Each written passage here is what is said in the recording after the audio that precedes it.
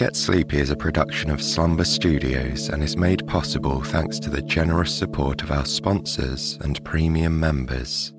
If you'd like to listen ad-free and access weekly bonus episodes, extra long stories, and our entire back catalogue, you can try out Premium free for 7 days by following the link in the episode notes. Now, a quick word from our sponsors. Welcome to Get Sleepy, where we listen, we relax, and we get sleepy. As always, I'm your host, Thomas. Thank you so much for tuning in. Tonight's story is the first episode in a series, a 12-part series. It's a relaxing retelling of some of the most famous stories in Greek mythology, the 12 Labours of Hercules. Hercules, or Heracles to use his Greek name, was one of the great mythological heroes, renowned for his superhuman strength and bravery. He lived an action-packed life, battling monsters and embarking on countless adventures, and eventually he became a god. Tonight, we'll get to know our hero and join him at the beginning of his epic quest. Hercules' first task, the first of the 12 labours, is to defeat the lion, Nemea. You'll be able to hear the rest of our sleepy adventures with Hercules over the coming months of 2024, all of which were beautifully crafted by one of our regular writers on Get Sleepy, Alexandra. So, my friends, get ready to listen to tonight's story by making sure you're in a comfortable position, with your head supported and your arms and legs loose and relaxed.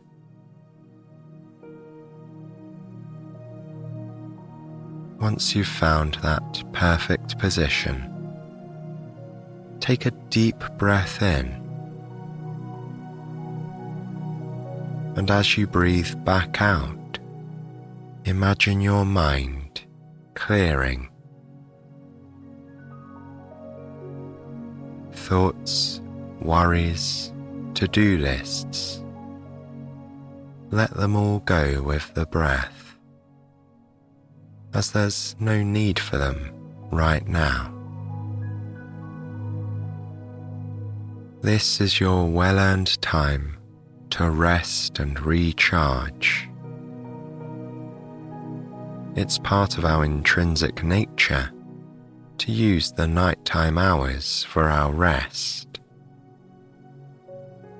We're creatures designed to thrive in the daylight, and that's why it's also important to try and regulate your body clock by getting out into the daylight in the morning if you can.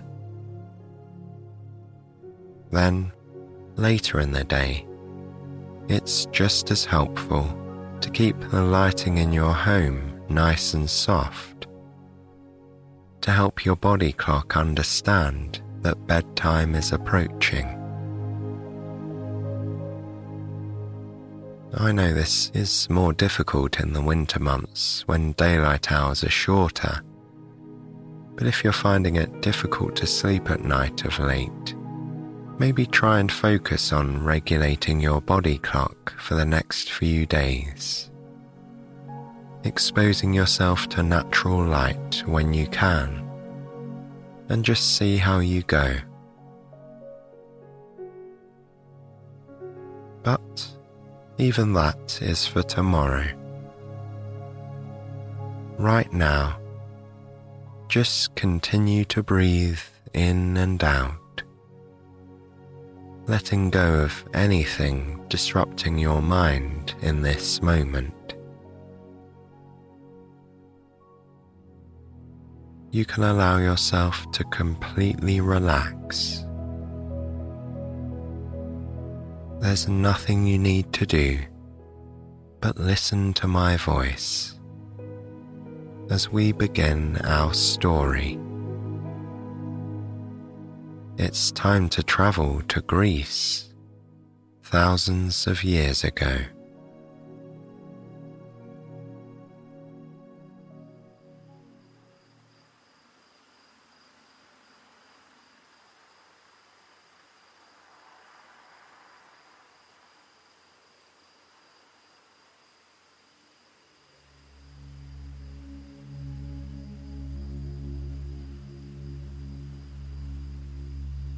In the mountains in the heart of Greece was a sacred place named Delphi.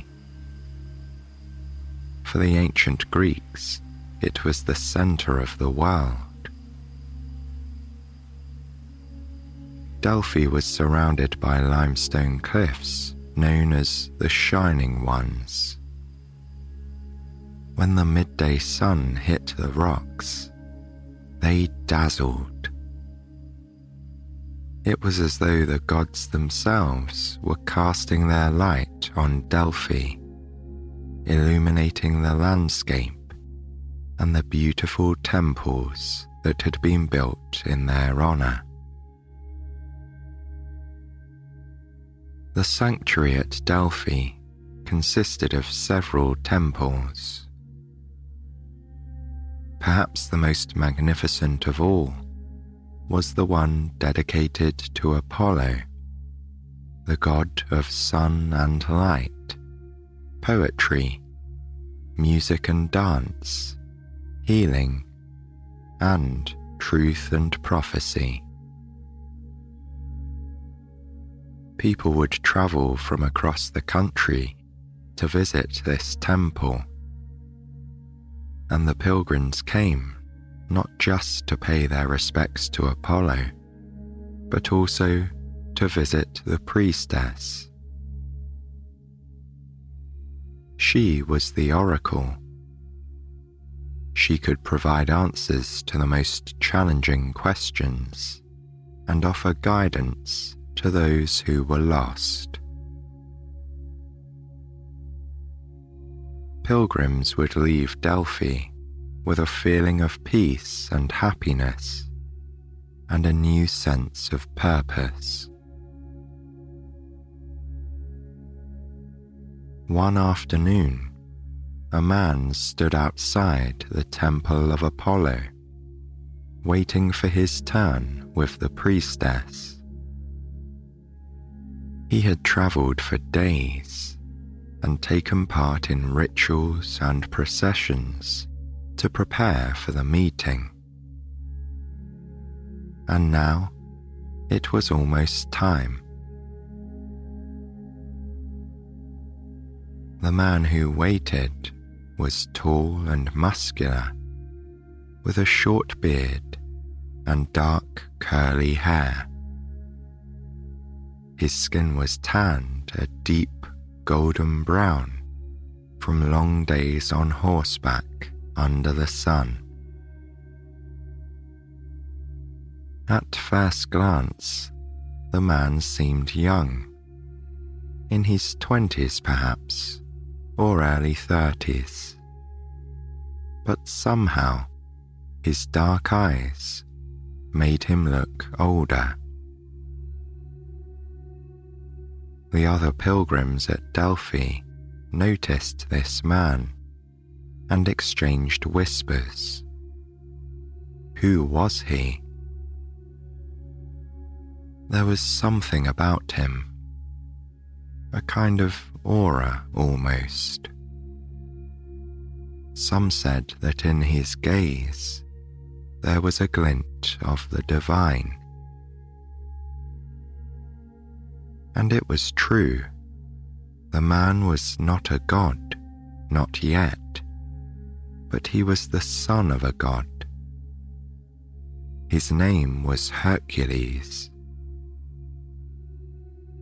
His father was Zeus, the god of the sky and thunder, and his mother Alcmene was a mortal. But she was one of the wisest and most beautiful of all mortals, with eyes to rival those of the goddess Aphrodite. Even at an early age, there had been signs that Hercules was different. When he was just 8 months old, 2 enormous snakes had slithered into the nursery that he shared with his twin brother. Seeing the snakes, his brother had cried in fear, but Hercules had grabbed a snake in each of his pudgy little hands and squeezed the life out of them.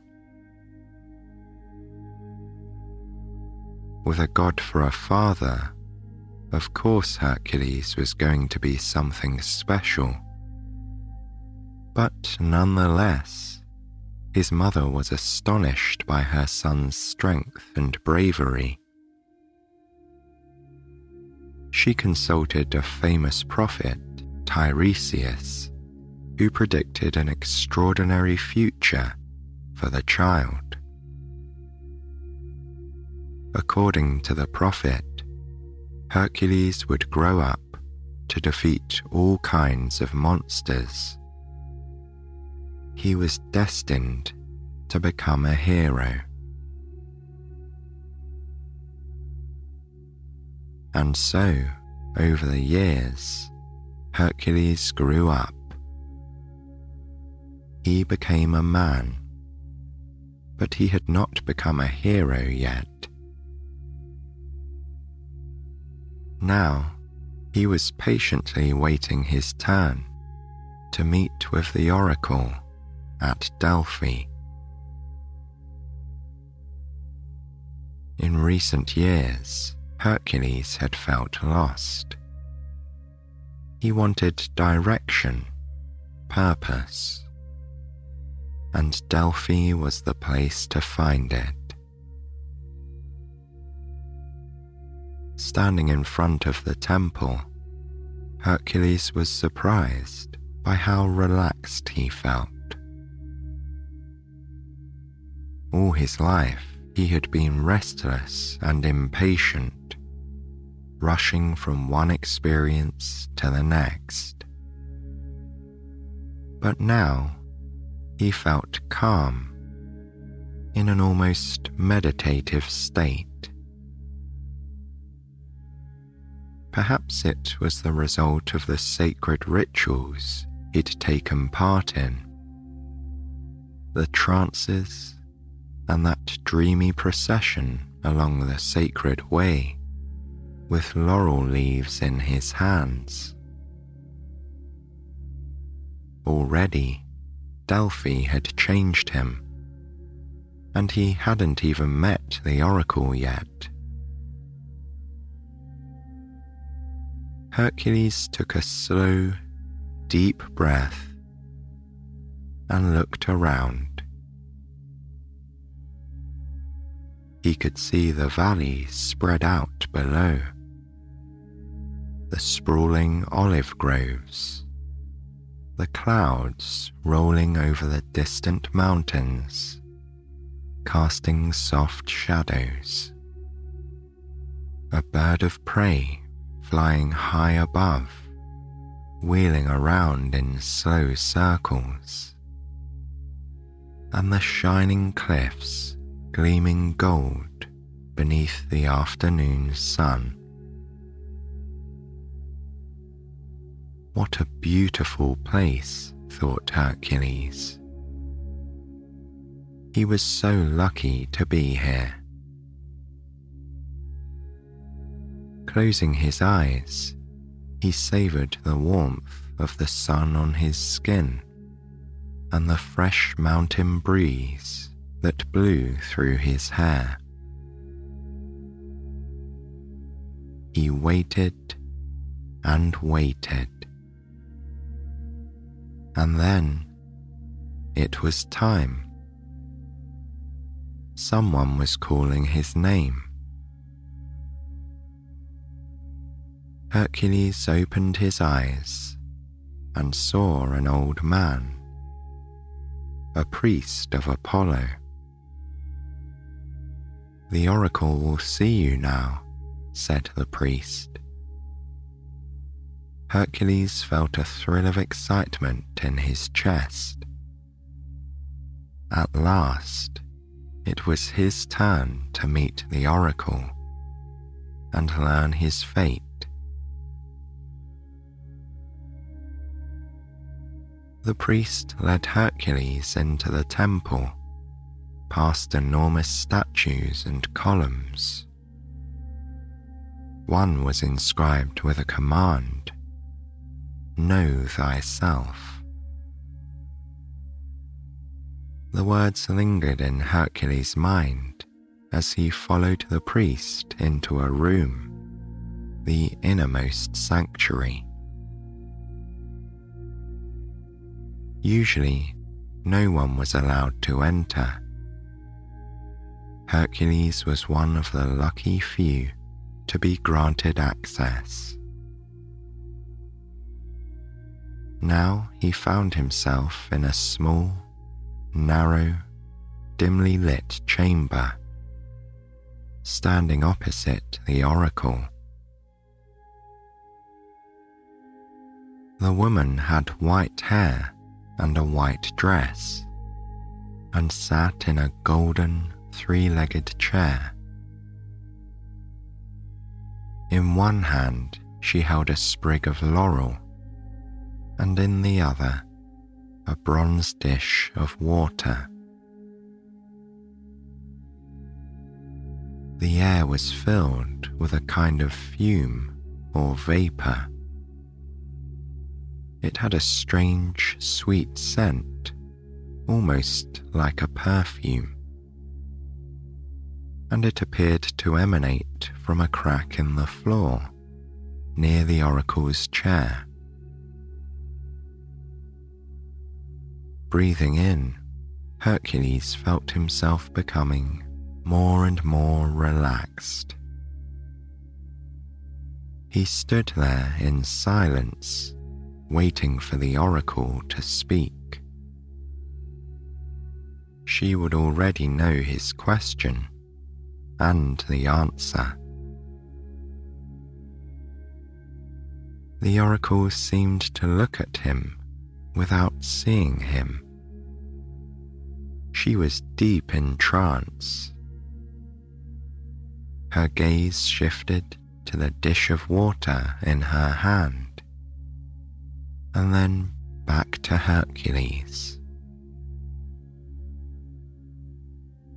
When she spoke, her words were slow and slurred, and came in a peculiar order.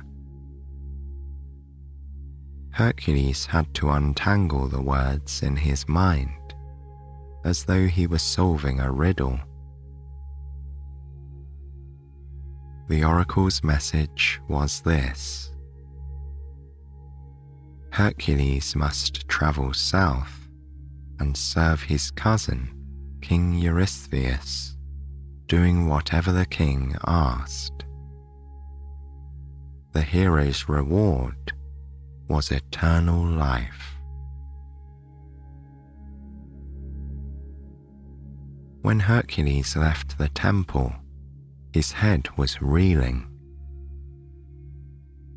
It seemed he could still smell the fumes and see the oracle's face in front of him, pale in the darkness.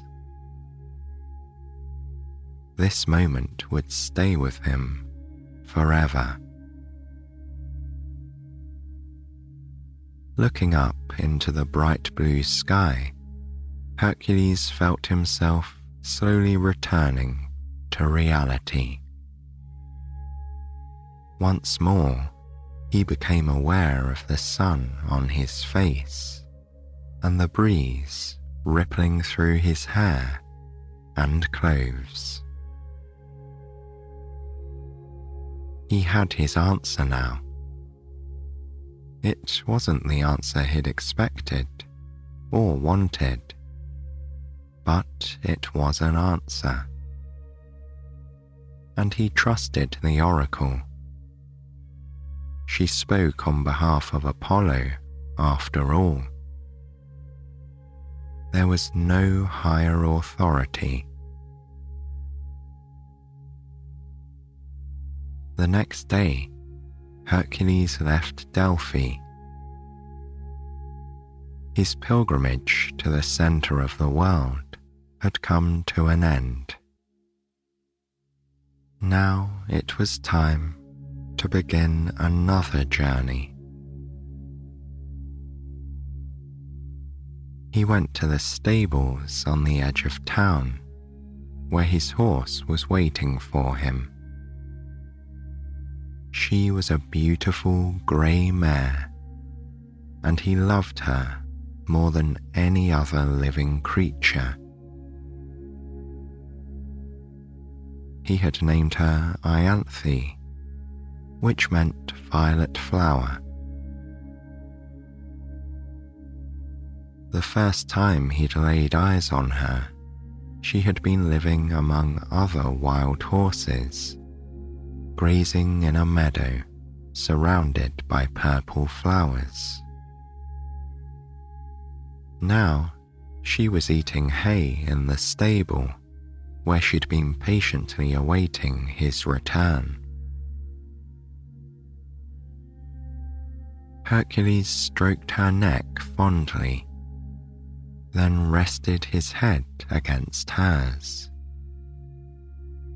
He wasn't exactly looking forward to the journey south, but at least they were together again. And once he was on the road, he felt differently.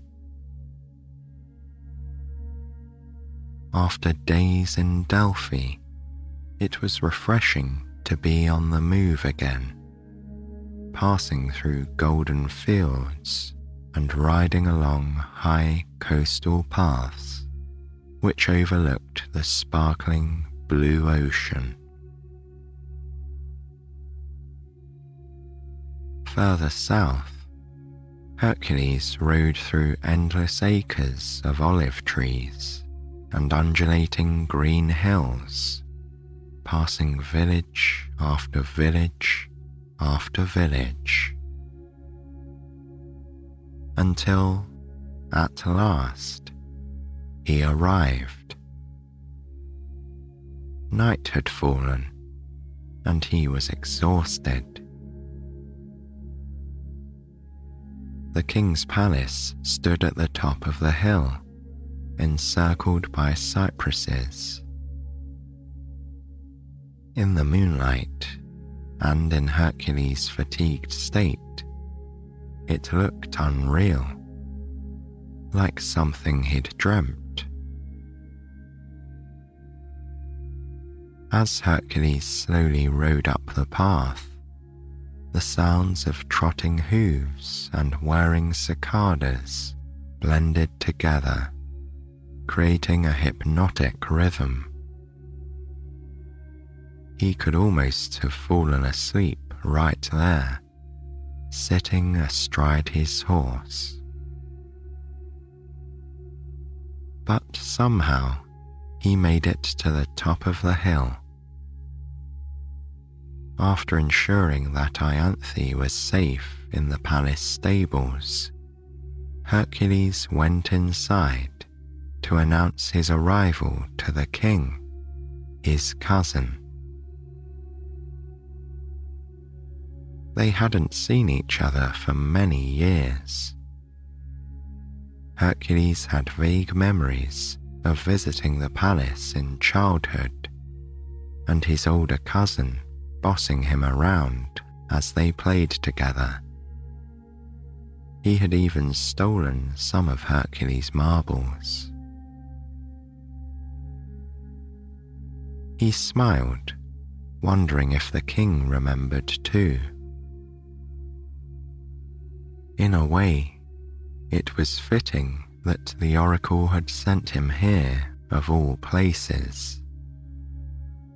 Here he was again, about to receive more orders from his cousin.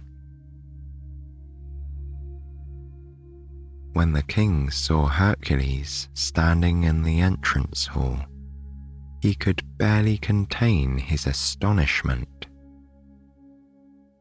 And when he heard the reason for the visit, his eyebrows went up even higher.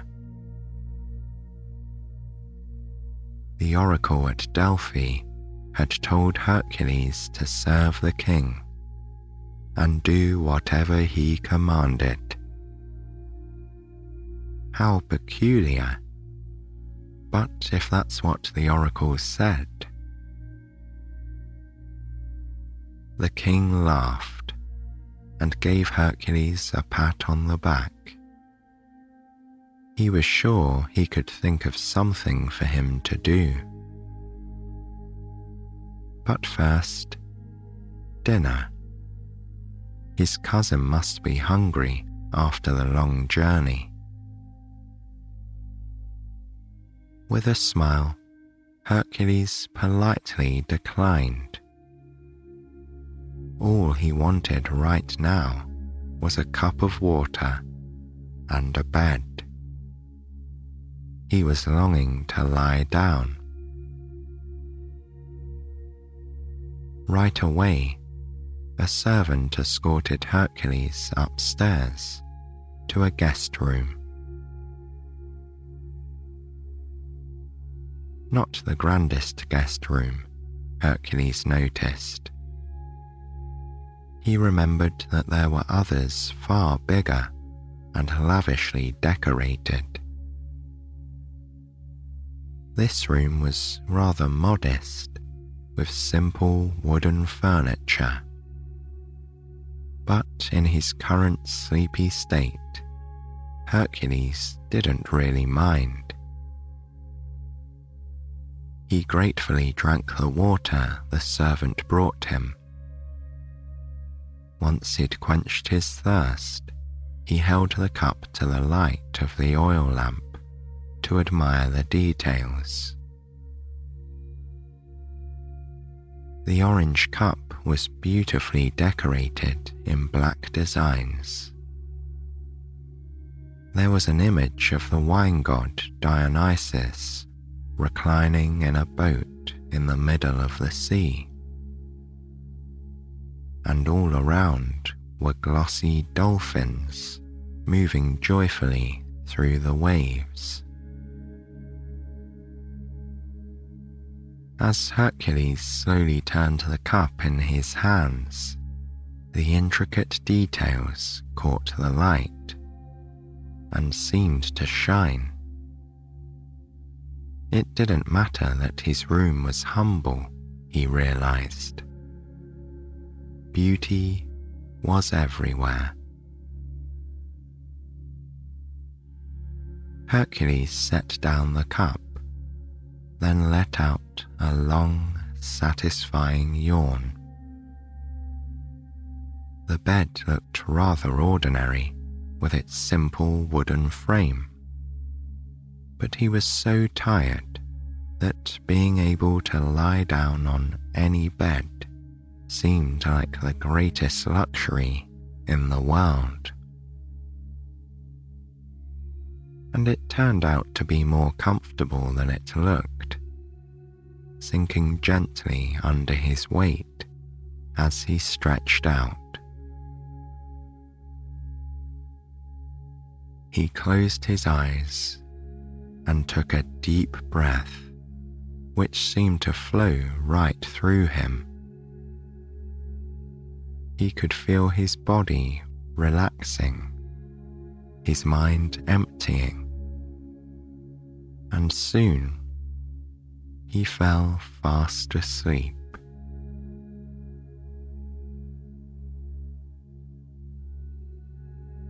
The next morning, Hercules awoke feeling completely refreshed. He bathed and dressed, then went in search of the shady terrace he remembered from his childhood. The terrace, which had a spectacular view of the sea, was where breakfast was usually served. It didn't take him long to find it.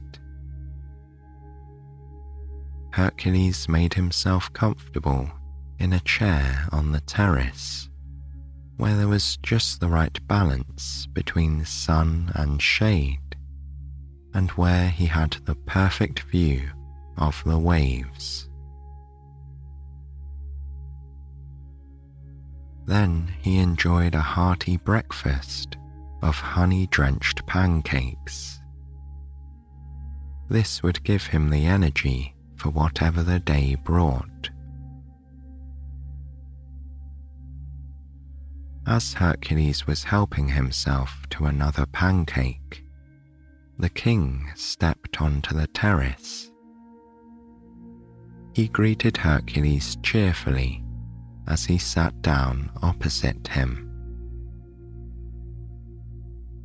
The king had been thinking, if the gods wanted Hercules to serve him, so be it. He had plenty of ideas. In fact, he had a list of tasks for Hercules to do. How many tasks? Asked Hercules. 10, said the king. Or maybe 12. Let's see. Hercules sighed. He could see that he was going to be here for a while. The first task, said the king, was to slay the Nemean lion. Hercules must have heard of it. Of course, Hercules had heard of the lion. It was infamous.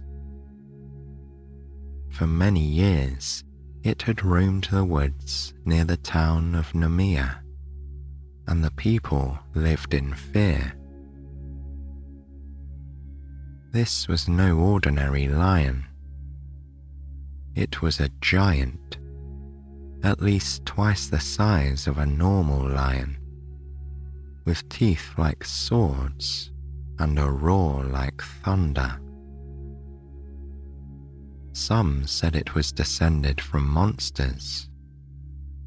According to others, it had come from the underworld. Over the years, many people had tried to slay the lion or chase it away, but without luck. It remained there, lurking in the woods of Nemea, invincible, maybe even immortal. Hercules was their only chance. And so, after breakfast, Hercules found himself back on the road, riding northwards to Nemea. For most of the way, it was the same road he'd travelled on the day before. He didn't have to think. He could simply ride on, letting his mind wander as Ianthe took him through fields and villages.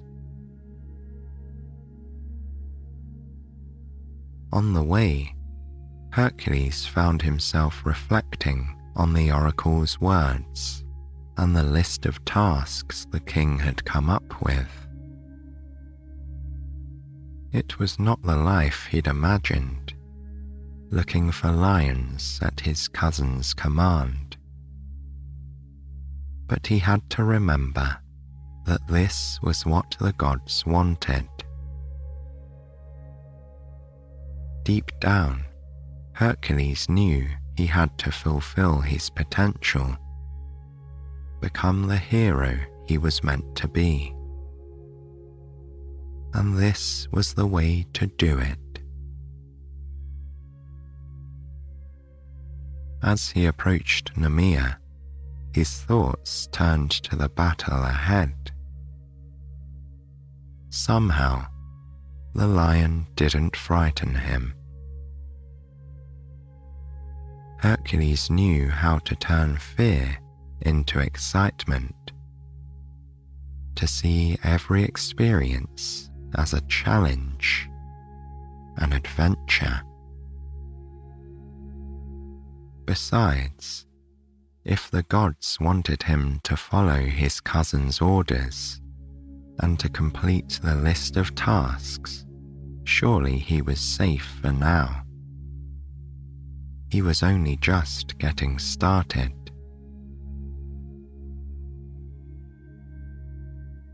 A little while later, feeling relaxed and confident, Hercules entered the town of Nemea. People gathered in the streets, excited to see him. News travelled fast in this part of the country, and they'd already heard about the stranger, a hero in the making. If anyone could defeat the lion, it was Hercules. The crowds called after him, wishing him good luck.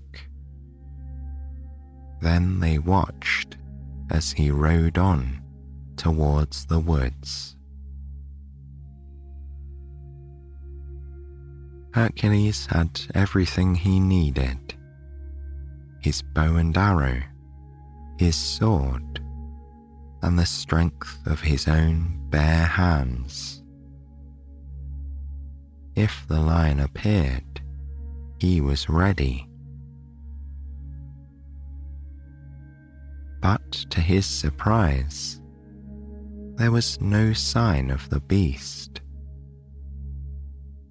Trotting slowly through the trees, he looked around, searching for any place where the lion might be lurking. Although, if it was as big as they said it was, it should be easy to spot. And then, all of a sudden, Ianthe stopped and stiffened. Hercules stroked the horse's neck reassuringly, but she wouldn't take a single step further. He dismounted and began to walk through the long grass, his bow and arrow at the ready. There was a fluttering sensation in his chest, but he told himself that it was just excitement. He wasn't afraid. Further on, he came to a clearing. On the other side was a large cave, overgrown with moss. And peering out from the cave entrance were two huge amber eyes. Hercules came to a halt, staring in wonder as the lion emerged. It was a monster, but a magnificent one, with a shining mane and thick fur like armor. When it opened its mouth, not in a roar but a yawn, Hercules felt as if he was staring into the entrance of another cave. The lion moved slowly, as though it had just woken up. But then it fixed its eyes on Hercules, and it was clear that the battle was about to begin. Hercules couldn't afford to hesitate for another second. At once, he took aim and fired arrow after arrow. But they bounced off the lion's fur without leaving a mark. Then Hercules took his sword and charged towards the beast, striking again and again. Yet the blade did nothing. By now, he was so close that he could feel the heat of the lion's breath on his face, and its growls rumbling through him. There was only one thing left to try. Hercules placed his hands on the monster's neck and squeezed, just as he'd squeezed the snakes all those years ago. He felt the strength coursing through him, a surge of divine power. And just like that, it was over. The lion lay on the grass, so still and peaceful, it might have been sleeping. With his sword, Hercules cut a golden tuft from the lion's mane. He would show this to the people of Nemea later, and then to the king as proof of his triumph. As he walked back through the trees, he smiled, imagining their reaction, their happiness and praise. For the first time in his life, he'd done something not only impressive, but heroic. Ianthe was pleased to see him. The horse nuzzled him affectionately, and then they walked side by side towards a stream they had passed by earlier. As Ianthe drank from the stream, Hercules splashed the cool water on his face, then took sips from his cupped palms. It tasted so good, so fresh. Then he slipped off his sandals and lay down on the grass, where a soft mound made the perfect pillow for his head. Soon he would return to the town and then the king's palace for his next task. But all of that could wait. For now, he was content to stay here, enjoying a well-deserved rest in the shade and listening to the stream. It was so soothing, just what he needed after the excitement of the battle. The longer he listened, the more he could feel his heartbeat slowing, his breathing deepening. Peace was like beauty, he reflected, something you could find everywhere if you looked, or something you could even create yourself. He could have rushed on, heading directly back to town, but instead he had remembered the stream and chosen to stop and rest. Closing his eyes, Hercules decided that he would do this next time too. Have a rest between adventures. That way, he would be fully recharged for whatever came next. But he didn't need to think about that right now. He let his mind wander as he listened to the stream,